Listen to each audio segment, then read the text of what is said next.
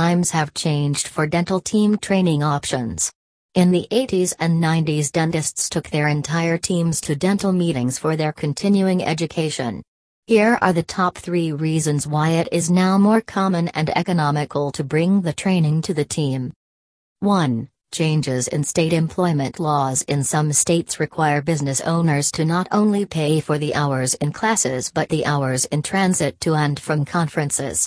And even if the compensation is minimum wage for travel or meetings, non-patient time, those costs add up quickly. And don't forget, if your team is on the clock when traveling for training, you are also exposed to liability if anything were to happen during the trip. 2. Changing family time requirements. Dental team members who have children are often reluctant to travel for more than a day trip.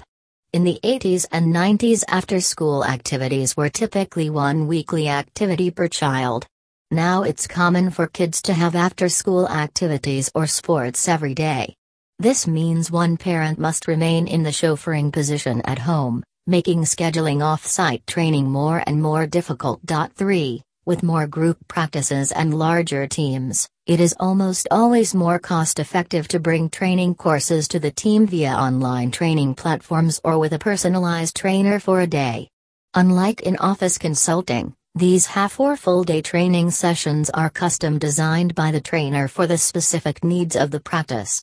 I'm very excited that the All-Star Dental Academy has this option in their online training program. Team training is much more effective when the staff is able to build rapport with the trainer. This assures a higher degree of implementation of each training module.